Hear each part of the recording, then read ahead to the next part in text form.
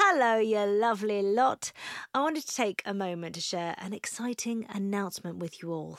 I will be doing a live show for Happy Mum, Happy Baby at the Podcast Show in London on the 22nd of May. This will be a live episode of this very podcast featuring me and a very special, soon-to-be-announced guest. Get ready for a candid conversation, unfiltered truths, laughs, invaluable, non-judgmental advice and lived experiences. Dive into the complexities of parenting while juggling work, relationships and personal growth. And we'll be talking beyond the baby years.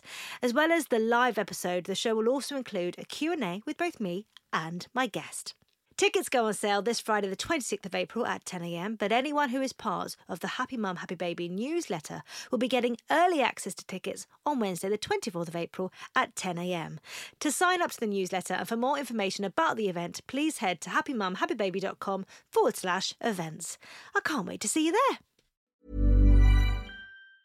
Quality sleep is essential. That's why the Sleep Number Smart Bed is designed for your ever-evolving sleep needs. Need a bed that's firmer or softer on either side? Helps you sleep at a comfortable temperature? Sleep Number Smart Beds let you individualize your comfort, so you sleep better together. J.D. Power ranks Sleep Number number 1 in customer satisfaction with mattresses purchased in-store. And now, save 50% on the Sleep Number Limited Edition Smart Bed for a limited time. For J.D. Power 2023 award information, visit jdpower.com/awards. Only at a Sleep Number store or sleepnumber.com. There's never been a faster or easier way to start your weight loss journey than with PlushCare. PlushCare accepts most insurance plans and gives you online access to board-certified physicians who can prescribe FDA-approved weight loss medications like Wegovy and Zepbound for those who qualify. Take charge of your health and speak with a board-certified physician about a weight loss plan that's right for you. Get started today at plushcare.com/weight-loss. That's plushcare.com/weight-loss. plushcare.com/weight-loss.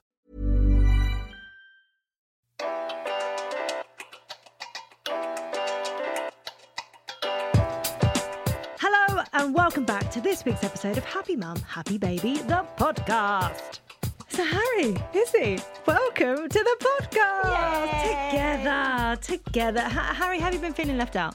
I've been very left out, yeah. I've been waiting for my invite, G, to the podcast. You are the first. Oh no, Tom's done it. But it's okay, it's only out of you and Danny. I was going to say you're the first one I remember, but that's a lie. And actually, Matt's been in, so even McBusted, you're the... Yeah, but Matt's more interesting than me, so, and you know. What season are you on now? Oh, you know what? This season is so long that we're almost out of seasons now. We're just rolling. Running out of guests as well. No. That's why you're here. Scraping the barrel. Yeah. But we've become like an almost always-on podcast, right, okay. which I really love. Yeah. And what's amazing now, because we've been doing it for 6 years, is that people sort of say to us, can I come on and do an app? And I'm like, yeah.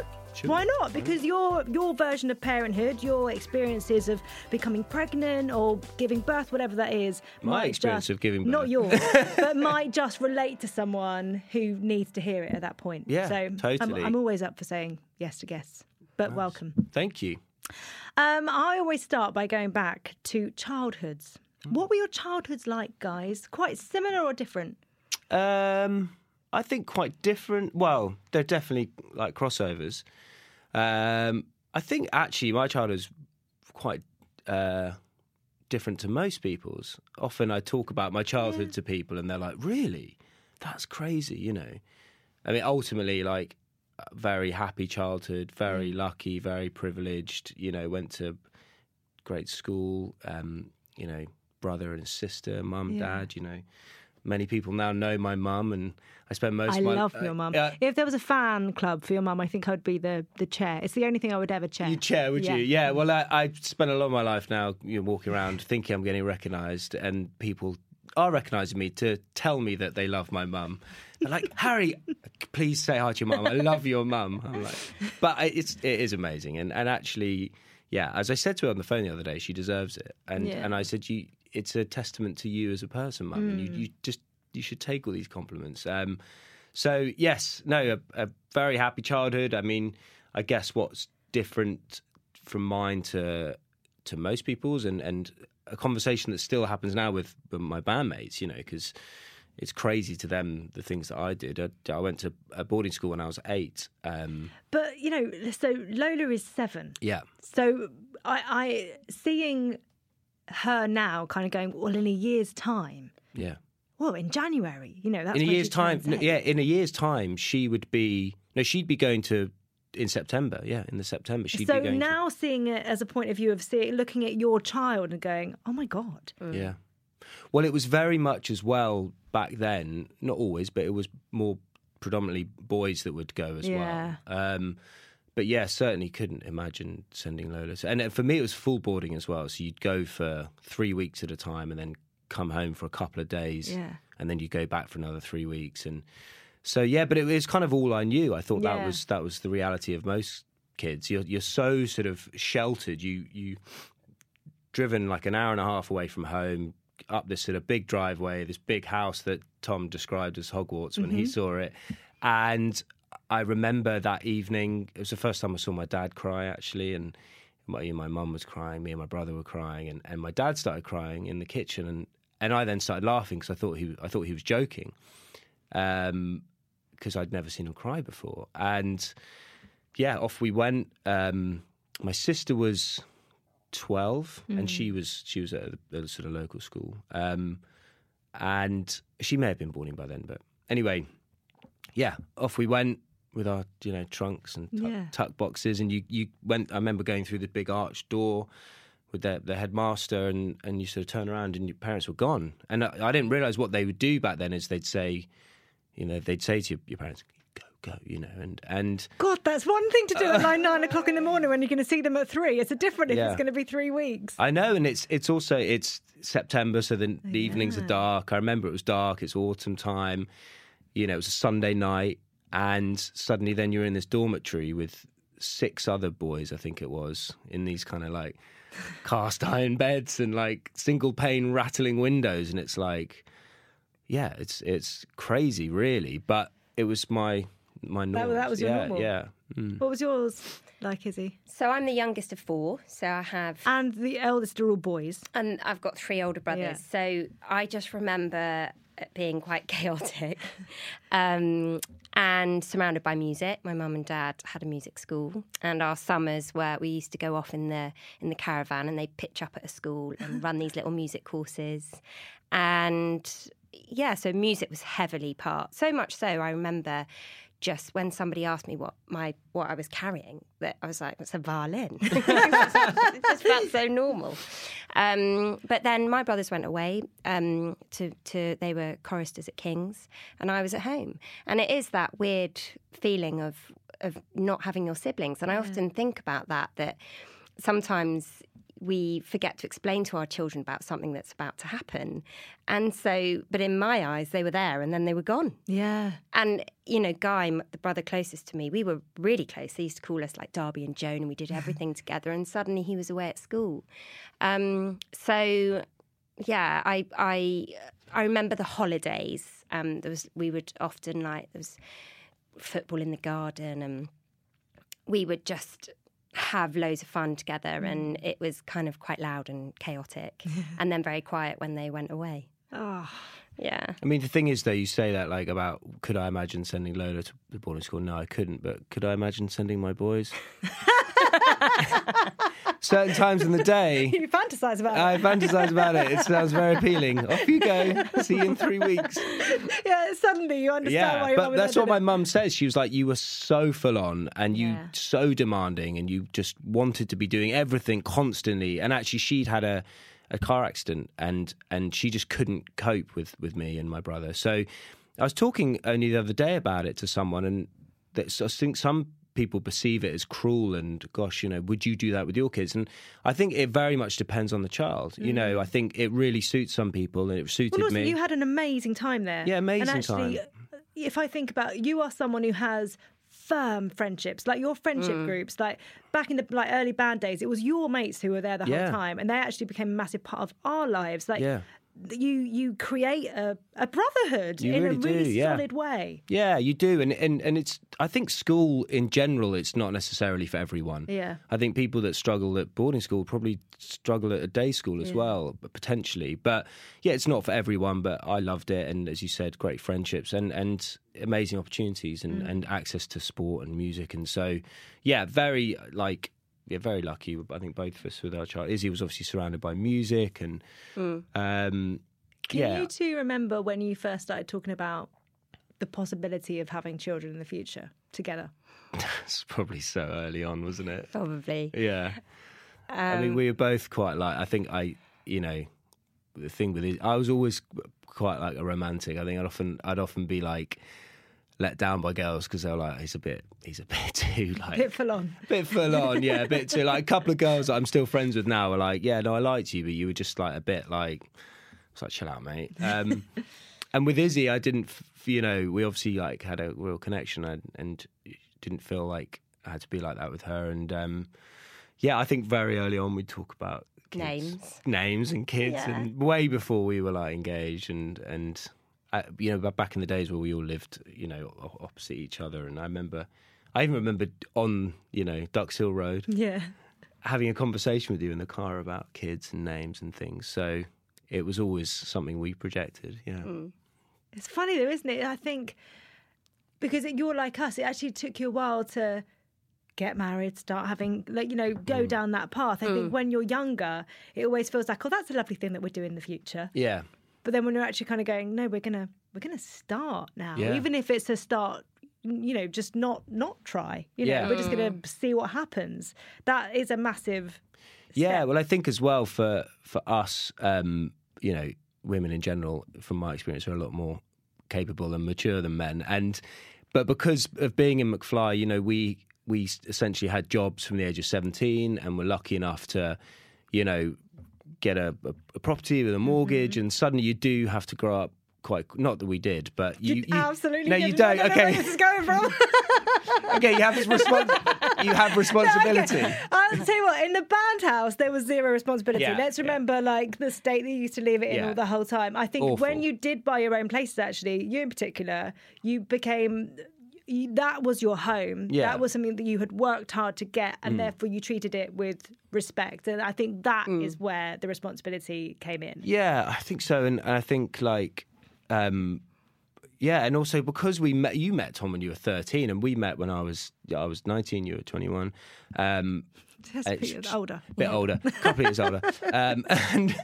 But it was like almost an inconvenience that we met each other at a young age because we were so well suited and fell in love, just like you and Tom. And it's like, it was amazing. But then you're like, oh wow, I'm only 21. Suddenly I'm 22, and Izzy was talking about like, when are we moving in together and stuff. And it's like, oh wow. But actually, we got married. I was 2 days before I was 27. You guys were young, and so we were the first kind of weddings of all our friends and stuff. So yeah. Big step. But it worked out. Yeah. It worked out. It did all work out. Didn't it? It worked out. We're still here. On the last time you were on, Izzy, which was 6 years ago, which blows my mind. Like I said before, we had 3 kids when we last recorded that. We've now got 6 between us. Yeah. That is quite, quite the shift, I would say, in terms of going out for dinner or anything. We talked about IVF, miscarriage, and actually I've got to say, if you go back and listen to those episodes, because actually that episode is so beautiful, your outlook on it, and at the time you just published Dare to Dream as well, and I think in terms of looking for places that talk about IVF and fertility issues with hope, I think that is an amazing resource, and your podcast as well, which you did at the time, which was absolutely amazing. Where we left you, you were very pregnant with Kit. Yes. I think you were literally like weeks away from giving birth. Probably, yeah, because the book came out in the summer and he was born at the end of summer. He was born early, so yeah. Can you remember going towards the birth of number 2? So there was a lot of huffing.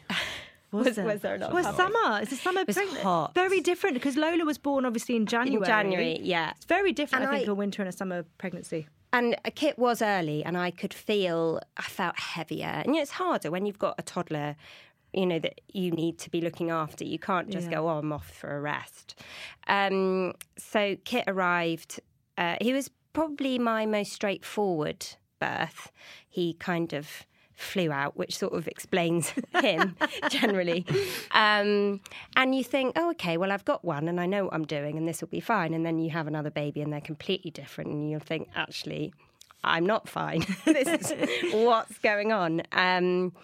And it was intense, like having 2 under 2. Yeah. And very different characters. Yeah. Completely opposite. I don't know why I thought they would be the same. But you kind of had this preconceived idea that, okay, that worked for one. Like Lola, I used to just wrap up a bag of toys, in those kind of bags that you can gather your toys in. And I just put it out and she'd just sit on the mat and play with her toys. I thought it was just perfectly normal. Whereas then I had Kit and it was like, this isn't, this is not how he's going to play. Yeah. And it took me a really long time to adjust. Can you remember how you felt going from 1 to 2? Was there a feeling of, I've got my routine down with the one, I know what I'm doing? Yeah. And did any apprehension sort of come in? Because obviously we all feel very lucky to have the children that we do. We've all gone through a lot of things to get there. But I think there's those certain natural things that might come into play alongside that. Yeah. And I say this just with the disclaimer that I love my children with every part of my being. Yeah, but we're here to complain and moan about our children. Feel free. I did reach moments where I just felt, just someone take him. Not forever. Yeah. Just someone take him for the afternoon. I cannot do this. He was so pretty, Kit. He looked so lovely as a baby, and he was just this gorgeous little boy, but he just whinged all the time. And Lola was kind of, wanting my attention, and I couldn't give her the attention that I was used to giving. And it was just so intense. And I definitely found the transition from 1 to 2 harder than 2 to 3. Really? I don't know where you Well, I think fit the in that. fact is as well, like, let's not beat around the bush here. Like, Lola was just an easy baby. Can I just say, I know I've said this to you two before, but I can remember clearly, because there's 3 weeks between Lola and Buddy. Yeah. And I can remember clearly us two breastfeeding in my room, but us both sat on the bed. Yeah. And at one point you went, oh no, she's having a meltdown. She's having a meltdown. And she was literally going, That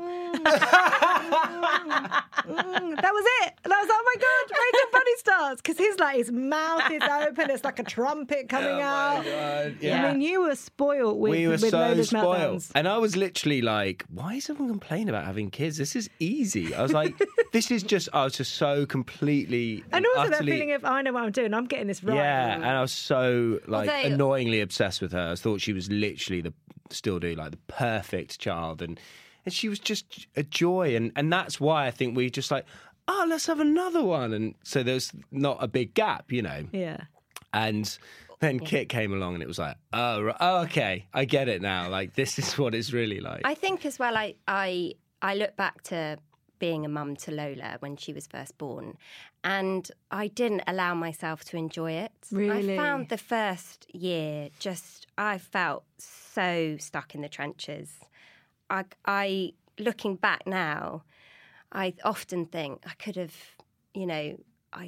enjoyed her a bit more, but I was struggling so much with the transition of going from, me to mother. Yeah. And I always liken it to that, that bird, the duck, that's going along, and I'm madly paddling underneath. And it really felt like that with her. I remember just being so what I would take every bit of advice that came from everywhere and, finally, look into every single detail and worrying about, was she too hot, was she too cold? Yeah. Weaning stressed me out, even just thinking about what equipment I needed, just so much stuff. And now I realise with Lockie, I just don't worry. No, but then I thought you were saying, look, I just don't care. That is that typical third thing, isn't it? You're just kind of like, they're here somewhere. You know what I mean? It's a very different. The amount of times we've been in the house going, where's Lockie? And he's like at the top floor on his own. It's ridiculous. I do feel like Lockie, I have been able for the first time to enjoy. I felt like that with Max. I did feel like that. You said something amazing, actually, the last time you were on, Izzy, which was something like in the night times or whenever you feel like you aren't quite sure in a situation, don't go to Google. Just wait. And wait for your mother instincts or to kind of kick in and tell you what to do. Yeah. Because otherwise we are so used to kind of getting different bits of Mother's snippets instinct is so strong. I think the strongest moment I have had probably more recently was when Kit started school. He was born August 26th. Yeah. And I really, really strongly felt he wasn't ready and I wanted to hold him back a year. But we didn't, because everybody is saying, no, keep him in the year, keep him and that might be fine for another August 26th baby. But as a mum, I was like, I just don't think he's ready. But I didn't react. I didn't listen to my instincts. But sure enough, we have now put him back a year and it's the best decision we've made. But it is that constant reminder to trust your instinct. Well, it's knowing what your instinct is, instinct versus anxiety and irrational thoughts. So it's trying to, figure out which one's speaking, your gut or your anxiety. Yeah, very true. Let's go back to the births, because you said they were very varied. Yeah. Let's go 1, 2, 3, shall we? Because I don't think we've ever even heard your Lola birth story. No. And Harry, you can pipe in on your stance on the 1, 2, 3. On my thoughts? Or... How did it go for you? So Lola was late. She was 10 days. I was overdue. And that's awful, isn't it? Because every single day you are just willing. You want to just have your baby. Did you have endless people messaging you as well? I did. And all the NCT group were having their babies. And anyway... Lovely, the lovely NCT group we had. But one of them, I don't think quite realised the impact she had because she was the first to give birth. And she sent quite a fateful text message to the NCT girls group, didn't she? I can't remember. Do you not remember? She went... Oh, she gave birth first. She was like, oh my God, girls, it's awful. Oh my God, it's the worst thing ever. And Izzy was like... I do remember. What? Why would she send that message? Oh my God. She was like, it was awful, it was hell, it was the worst thing ever. Oh my God, it was the worst pain I've ever experienced. It was... And I was like, oh my God. And Izzy read it and was like, look. Yeah. I was quite anxious, as you can imagine. And that didn't help things. No, but the birth was... long, right? And Lola got stuck, but I had an epidural and all was well eventually. And you boshed out a fair few hours of labour, yeah, I did. And then I reached that moment of you went into the bathroom, didn't you? Yeah, and you were having a bit of a panic. Yeah. And I remember you was like, I don't think I can do this. And you were very tearful. Which I think is actually a stage of labour. Yes. Yeah. The transition. But I felt I needed some help at that. Were you mindful about your anxiety going into labour? Yeah. So when I found out I was pregnant with Lola, I remember having this conversation with my mum just saying, and Harry, I'm going to have an elective C-section because I am too terrified. I'm so anxious. Yeah. And my mum, who's obviously had 4, and has never really spoken in the best way about giving birth, right. To put it mildly. Was it I bit the midwife or something? Yeah, she bit the midwife with one of them. But she then said to me, oh no, it's wonderful. I was like, all these years, but I needed to hear that from my mum. And... so I kind of worked through that anxiety and I looked at all options and I kind of worked through it. And but I did have Lola, and she was born with her arm up like that and got a bit stuck, and it was about 2 hours trying to get her out. And when she came out, she did not look anything like I thought she would look at all. And we often talk about this because I was like, ooh. Like, obviously. I know, right? So obviously I love, but I was just like... What? I remember being pregnant first time around and the midwife saying, the first 24 hours, your baby is not going to look like what they think. Yeah. What you think they are going to. Yeah. But I thought she was the most beautiful, perfect thing you've ever seen. Which is weird, right? That I was... Obviously, I she was my daughter, and I didn't know I was going to have a girl, and obviously, but I think in my head I had pictured something. Yeah. I don't know, and she just didn't really resemble. Well, she came out and they passed her to Izzy, and Izzy went, "Oh, it's a boy," and I was like, "That's an umbilical cord." That's a girl. I was like, "It's actually a girl." And you're right. And then she grew, and bless her, and that it's the mix of the gene pools as well. Izzy worryingly was like, "She looks like Thomas, my brother," and I was like, "Yes, what were you trying to say?" Like, we had IVF, so there was absolutely no chance of... I didn't need confirmation, Izzy. Anyway, moving on. He was the first to meet her outside. Also, I love the fact that he looks like Thomas. Well, yes, he's her uncle. Yeah. Wow. Wow, what's going on here? Been found out. Yeah. Kit. Moving on. But can I just say, because G asked for my experience. Oh, yeah, sorry. One. So from my experience was like I was the support team for someone doing an ultra marathon or something. Really? Yeah, because I was there, or maybe an ultra marathon like on all fours, because that's the sort of position you're in. Well, you were in. I don't know if that's like a standard thing. I think it is. I think you just do whatever your body tells you to. Yeah, do. well, because in the movies, obviously they're on their back and they're looking great. It's like, oh god, yeah, oh there we go. But it's not like that.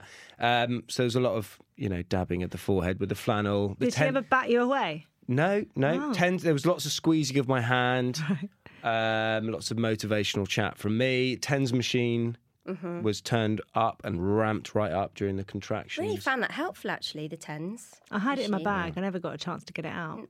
Yeah. You're the birthing hero, though, G, let's be honest. Yeah, paracetamol, that'll do. You'll be fine. You were sat at a meal table with us. I know, but I can remember talking about blow-dried hair in the movies. I can remember thinking on the way to the hospital, oh, my hair's going to be blow-dried. It did not look like that afterwards. And for me, and it's not necessarily like this for everyone, but you'll eventually have this moment, but it was I think also because I was tired. I was exhausted. I'd been through a lot that evening. No, I was just tired, okay? Lola, you started going to labour in the middle of the night, and it was obviously a long, exhausting kind of day, and you'd eventually gave birth at what? It's about 8 the following evening. Yeah, 8 the following evening. And I'd never cried so much. Like, the feeling of euphoria was just, like, so overwhelming. It was literally, like, the sort of physical reaction was, like, the most amazing feeling I've ever had. So...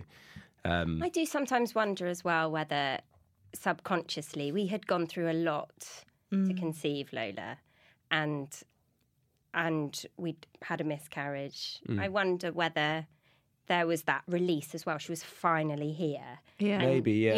And just for me as well, for just to know we'd got through the birth and she was there. And if I talk, you know how you can tap into feelings sometimes by talking about it. If I ever talk about the moment in like real depth, I find myself like welling up, like, and I think I always will. It was such a special moment. And also, in the lead up to meeting Lola, you would have seen Izzy go through something that you've never witnessed her go through before. I think when you're watching, I mean, I've never watched, but I imagine it's a very animalistic thing to do, give birth.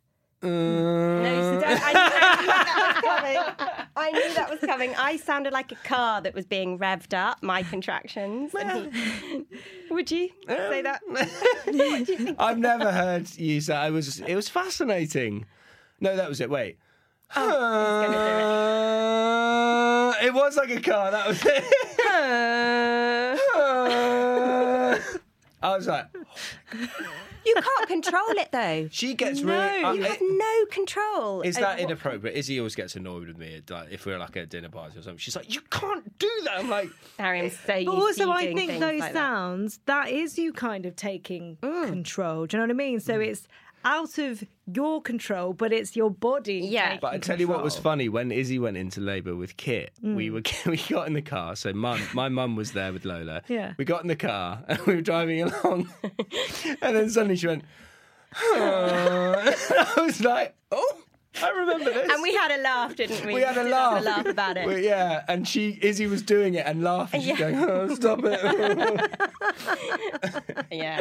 But Kit, I mean, like, he was there very quickly. Was he early or late? He was early, 10 days early, and it was just very quick and simple, really. Really? I mean, I had an epidural.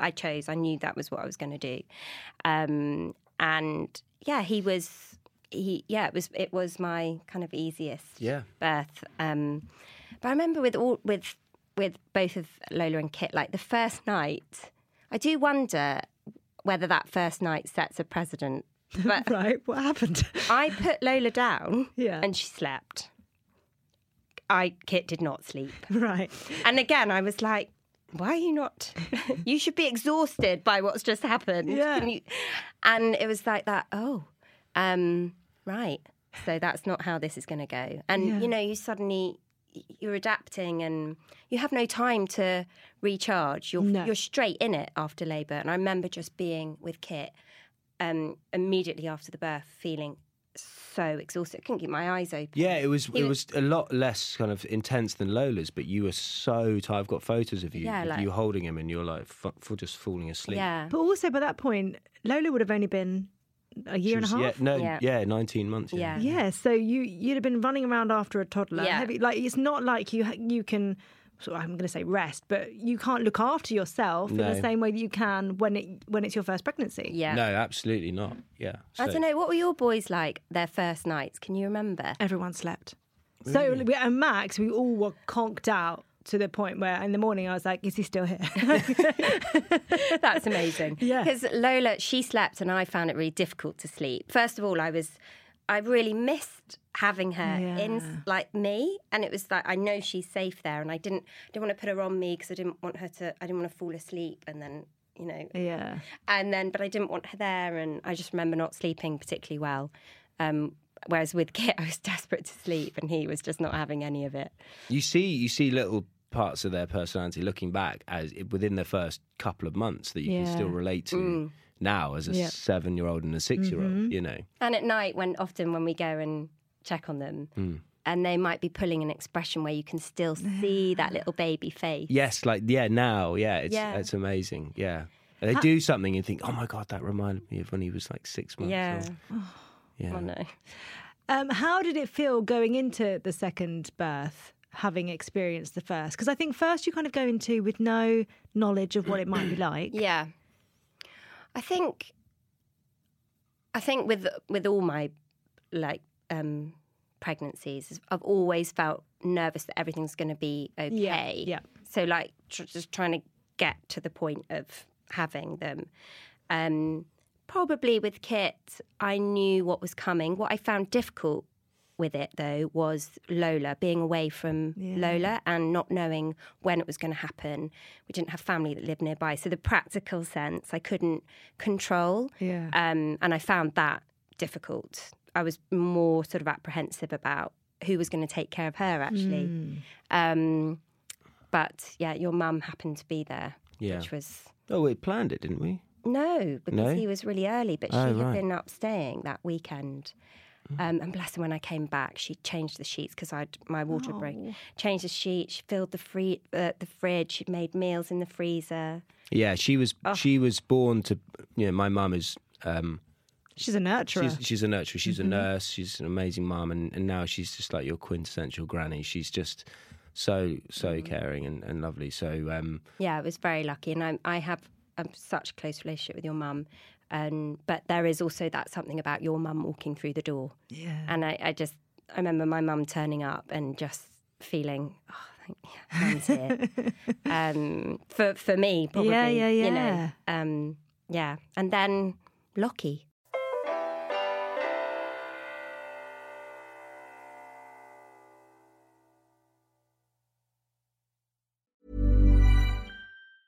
This Mother's Day, celebrate the extraordinary women in your life with a heartfelt gift from Blue Nile. Whether it's for your mom, a mother figure, or yourself as a mom, find that perfect piece to express your love and appreciation. Explore Blue Nile's exquisite pearls and mesmerizing gemstones that she's sure to love. Enjoy fast shipping options like guaranteed free shipping and returns. Make this Mother's Day unforgettable with a piece from Blue Nile. Right now, get up to 50% off at BlueNile.com. That's BlueNile.com. Even when we're on a budget, we still deserve nice things. Quince is a place to scoop up stunning high-end goods for 50 to 80% less than similar brands. They have buttery soft cashmere sweaters starting at $50, luxurious Italian leather bags, and so much more. Plus, Quince only works with factories that use safe, ethical, and responsible manufacturing. Get the high-end goods you'll love without the high price tag with Quince. Go to quince.com/style for free shipping and 365-day returns. Well, let's talk about Lucky, because baby number 3, it's always a lot of fun. And obviously, having had IVF with Lola, then falling pregnant naturally with Kit, you have one embryo in the freezer. Yeah. So that was always a thing looming on the horizon. If you would have more, if you would go down that route, like what you would do. I wanted to have sex again, though, so I was quite keen not to. Izzy was like, I was like, oh, come on. Cat. Sorry.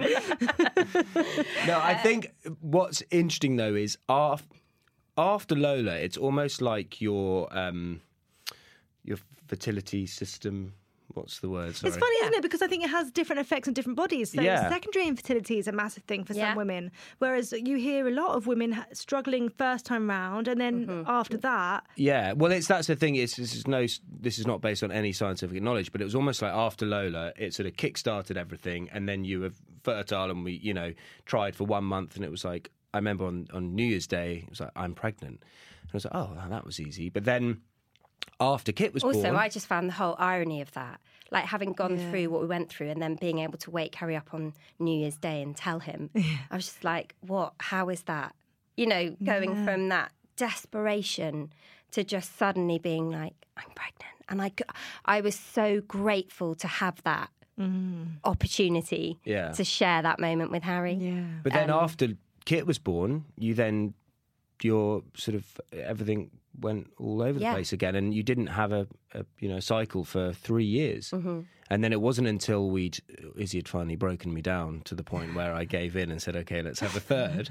3.5 years later, that you were like, well, this, I need to look into this, because why am I now in this same state that I was in pre-Lola? And that was, well, for me, and I think you've talked about it before, a really interesting situation. So you weren't having your cycle, you hadn't had a period for 3 years, right? Yeah. And you can interrupt. I can interrupt. and tell this story properly. But I find it fascinating how she'd take the kids to nursery a couple of days a week, and every day you'd have the same routine, walk back and go to the same coffee shop and come home.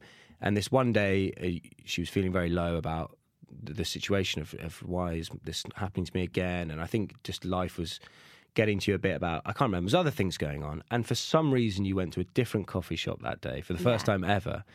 And somebody in the queue went up to Izzy and just said, oh, I just wanted to say I really have enjoyed your book or your podcast about fertility. And Izzy was just, oh, well, thanks so much. I really needed to hear that today. Yeah. And then you got talking about it, and you, for some reason, sort of connected with this lady, and you sort of started telling her about, well, actually, I'm in this situation now, or I want to try for a third. Actually, no, she was explaining her situation. Right. And as she was talking, I was going, that's me, that's me, that's me. And her situation was? So basically, at that time, so after Kit was born, I lost a lot of weight, but with no real explanation. And I think having been on, like, hormone treatment and having felt really uncomfortable in my body and just so far from myself. You lose weight and people comment, and then it feels good. And there was a bit of that. And then also the stress I felt I was under with 2 under 2, but also with, trying to fit in work and everything. And I just became very controlling over my food and exercise. So I was training every day. I was under eating, and the anxiety was bubbling. And there is a condition called hypothalamic amenorrhea. And basically, this is what the person in the queue was explaining to me, and I'd never heard anything about it before. And she said, go and get Nicola Rinaldi's No Period Now What? The book. Yeah. Sorry, yeah, thank you. And so I went straight up to the bookshop, bought it, and did not put it down. It was just me completely about what was going on. And I sort of started to think maybe this is what was going on before Lola. Right. And everything I was doing to try and treat what I thought was polycystic ovaries was actually aggravating the hypothalamic amenorrhea. So I read the book, and there was a treatment plan, which was basically eating more, no exercise, and looking at your adrenals and your stress levels. So I basically just ate more, which was hard because I had got myself into a pretty dark place with that. Yeah. Your relationship with food was at a low point, but I think, as you said, you know, after KIT, because you, for a reason that was never explained, you lost loads of weight, and we were constantly hearing this for 2 years of, oh my God, Izzy, you look amazing. Like, how have you done that? How have you lost all this weight? Got and then 2 babies. Oh my God. And then she was going to the gym, and I remember the food you'd eat, and you were so controlling over it. And I didn't recognise it as a problem, but it was very kind of addictive, that feeling, right? It wasn't about the aesthetics. It was about only putting good in my body and only being healthy and only being good. And I can't eat this. I can't eat that. Yeah. So it wasn't about I need to be this size, or it was nothing to do with that. It was all to do with, has something unhealthy gone in my body? Right. And I wonder whether, you know, there was a little bit of a feeling that my body had failed when it came to fertility. And there was a lot of talk on nutrition and what I needed to do to treat polycystic ovaries that just kind of affirmed a feeling of my body's not working how it should be. Yeah. And I wonder whether there was a little bit of that going on, that, you know, I'd lost confidence in myself, and this was something I had control over, and probably feeds into the anxiety as well. And it just got so bad to a point where the moment I knew that something was wrong was when it was Lola's birthday and I couldn't eat the cake. And just that feeling, and I had I wouldn't go out for meals with friends because I didn't know what was going to be on the menu. Yeah. Like, we'd go back to my parents, and you couldn't eat the food that was kind of presented, and you'd bring your own food, and looking back, it was like, wow, actually. You kind of, it's funny. Because and what would your reason be? So for everyone not to question that, what would your reason be for bringing your own food? Because I could control, I knew what I was going to eat, and I knew everything that was going in. I mean, it was so, I would get to the end of the day and I'd think through the day, what I had, was it okay? And if I felt it wasn't, I'd have to exercise. Yeah. Just really, I mean, I look back on it and I understand, but it's also one of the most, I feel quite ashamed talking about it. I wouldn't at all. And I also think that at a period in your life where I think motherhood throws life into chaos. There is no control. And actually, I think you found an area that you were able to take complete ownership of, and you know. Yeah. Also, I think as well, it was kind of, you remember the birth of Instagram was suddenly you had all this information at your fingertips. When clean living was clean living and, you know, toxic-free stuff and what's the word where people like detox, sorry, is the word I'm looking for. Detox tea, detox that, and you know, being healthy. And it was just constantly this constant rhetoric around being healthy and what you should eat, what you shouldn't eat. And I think I've seen a lot of people, you know, the times you have talk about it, relate to it. And again, it goes back to how we want to now influence our children with health and fitness and exercise. It's all about, it's a cliche thing to say, but it's all about balance, you know. And I think also that's, you know, when I started to change my habits, which was really difficult, and that also meant having to open up and say I've got this problem, because you don't want to, because you don't want to go from it. You want to stay in it because that's where it feels safe. But you know you've got to. My drive was because I wanted to get pregnant, and so I followed this plan from the book. And a month later, my period starts. It was unbelievable. But there was us. There was you thinking, I need to do yoga and this, and I need to only eat greens, and I can't eat this, no gluten, no. But that was the thing that was actually exasperating the problem. Yeah. And about 4 months later, fell pregnant with Lockie. And that was also a slightly tricky one for me because we had a frozen embryo. But at the time, my lovely clinic at Hearts and Essex, they advised us to try naturally before, because...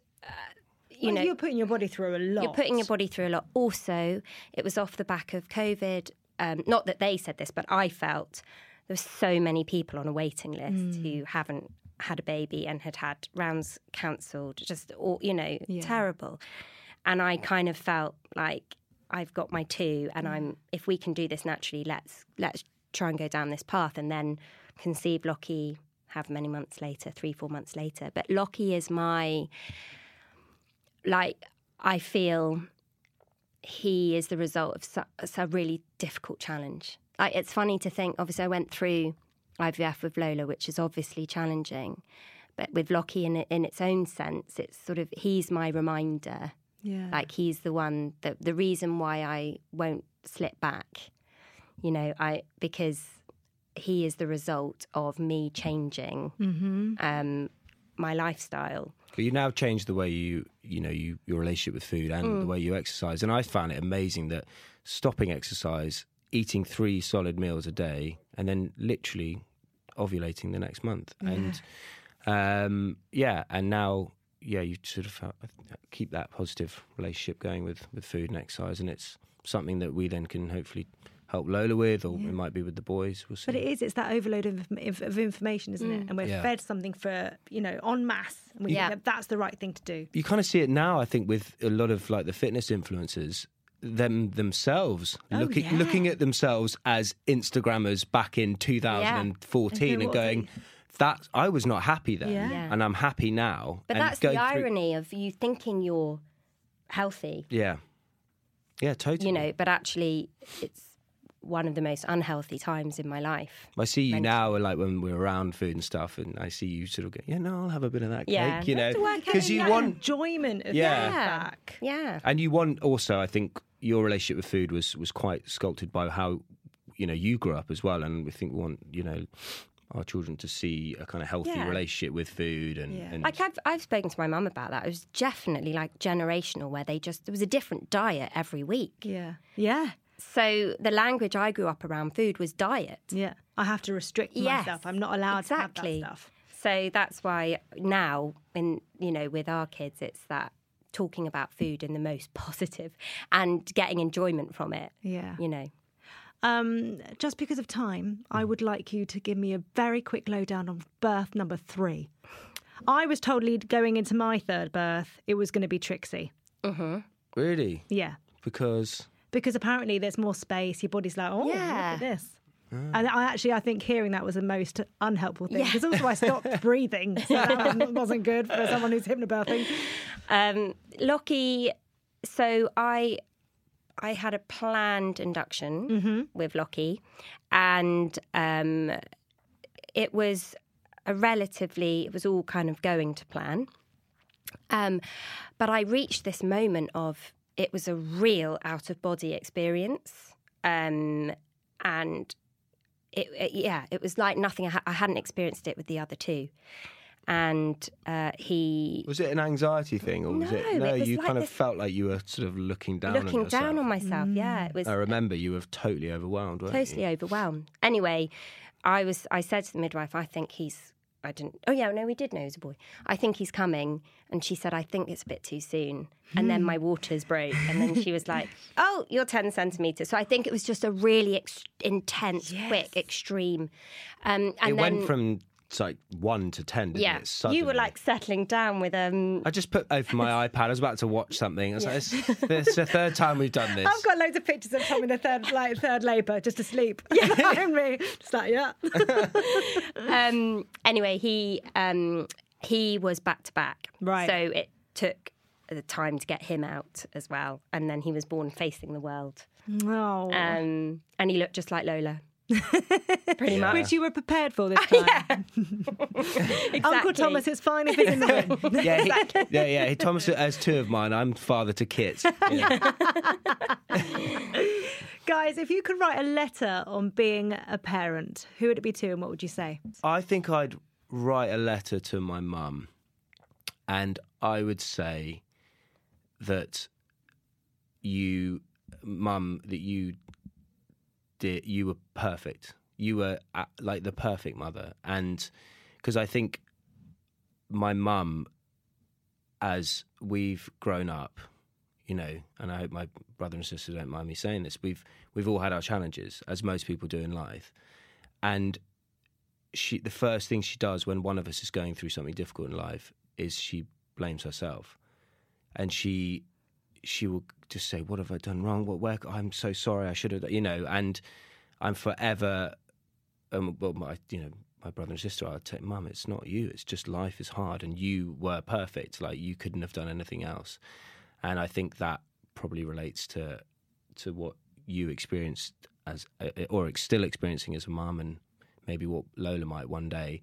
You're just doing the best you can. You did the best you ever could, and I couldn't have asked for more, I think. It's funny, isn't it? Because I think no matter how old your kids are, that mothering guilt is always going to be there. Yeah. So So don't blame yourself. We love you, Emma. We love you, Mum. Don't know how to follow that, Harry. Go on. Yeah. I think I would have to write a letter to my mum too.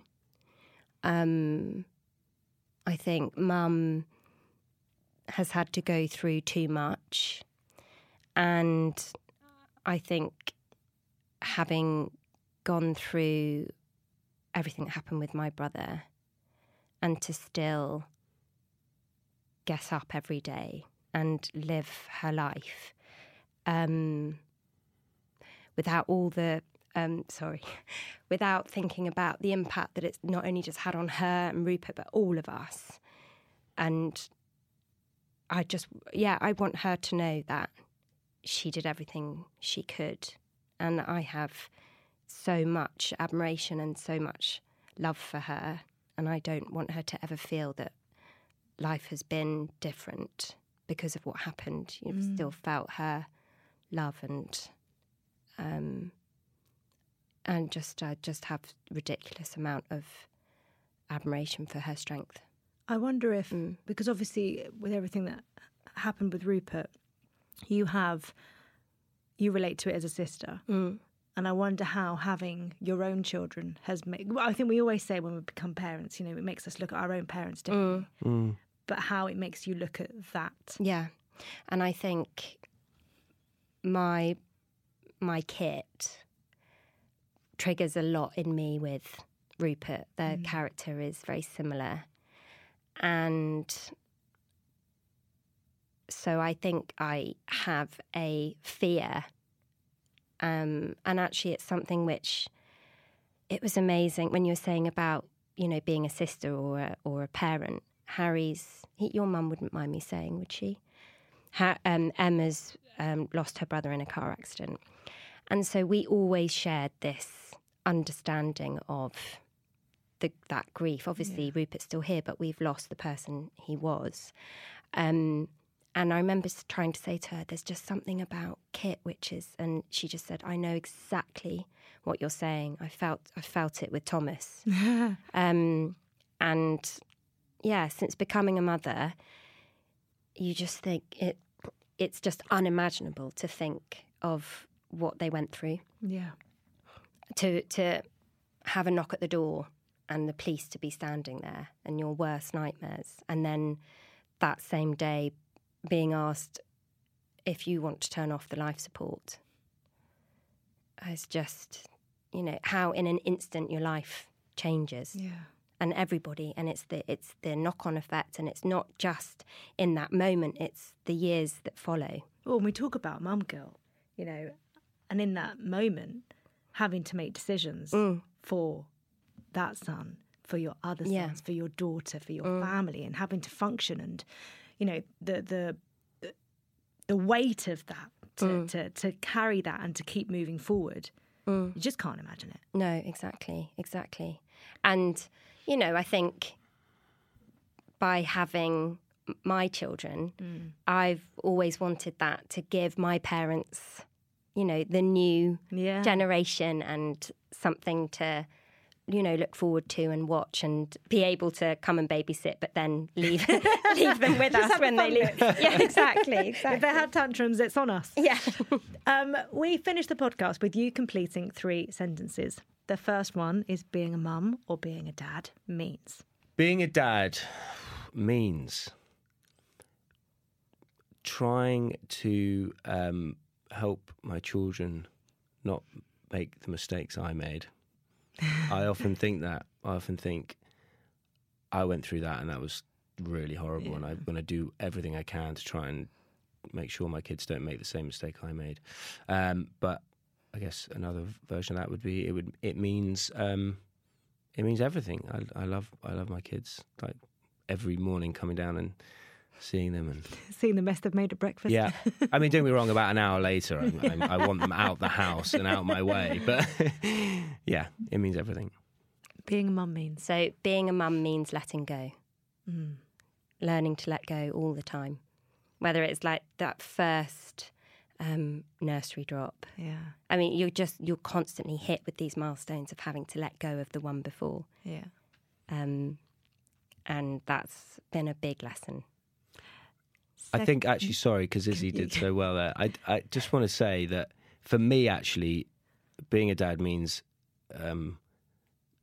learning new levels of patience or trying to learn new levels of patience. Yeah. And that's a constant challenge for me just because of the way I am. Yeah. So, and Izzy helps me with that. And that's something that I think helps me to be a better dad and something that I constantly fail at, but try to be better at. So. Next sentence. Since having children, Since having children, I find it really hard to remember who I was before. Yeah. Very true. Mm-hmm. Since having children, I've bored a hell of a lot of people by talking about my children and showing them pictures of my children. And did you think you would do that before you had kids? Or did you think, oh, God, I'm not going to be one of those people? I probably thought that, but oh, my God. And now it's even worse. Your phone, you can have that setting where you just tap it and there's loads of different photos. So I'm like, oh, there's Kit. Oh, it's a lucky dip. You don't know which kid you're going to get. Oh, that's Lockie. Isn't he cute? He's my third. And it's really sweet. And that's, oh, Lola, bless her. Yeah, so. I love it. Okay, final sentence. I'm happy when? I'm happy when I'm lying in bed and Izzy brings me a cup of tea. Izzy brings me a cup of tea in the morning. I'm the luckiest man alive. You are. I'm asleep. And do you know what? Not only do I get a cup of tea, Izzy walks up and goes, she puts her hand on my shoulder and I wake up and then I hear the noise of the tea. Oh. And she says, morning, sweetie. And I said, morning, Izzy. Oh, thank you so much. Oh, thank you. I love you so much. Thank you. And I have my cup of tea. And then the children come in. I'm like, go away. I just want to enjoy my cup of tea. And then I'll come. Okay. I'm happy when? I'm happy when I'm with my family.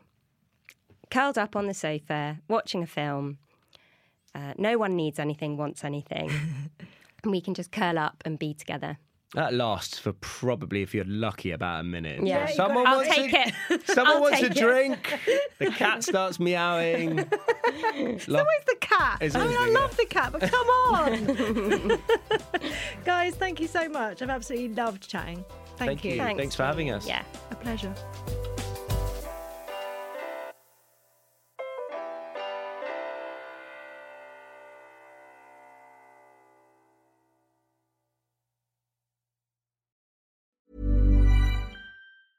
Small details are big surfaces. Tight corners are odd shapes. Flat, rounded, textured, or tall. Whatever your next project, there's a spray paint pattern that's just right. Because Rust-Oleum's new Custom Spray 5-in-1 gives you control with 5 different spray patterns. So you can tackle nooks, crannies, edges, and curves without worrying about drips, runs, uneven coverage, or anything else. Custom Spray 5-in-1. Only from Rust-Oleum. This message comes from BOF sponsor eBay. You'll know real when you get it.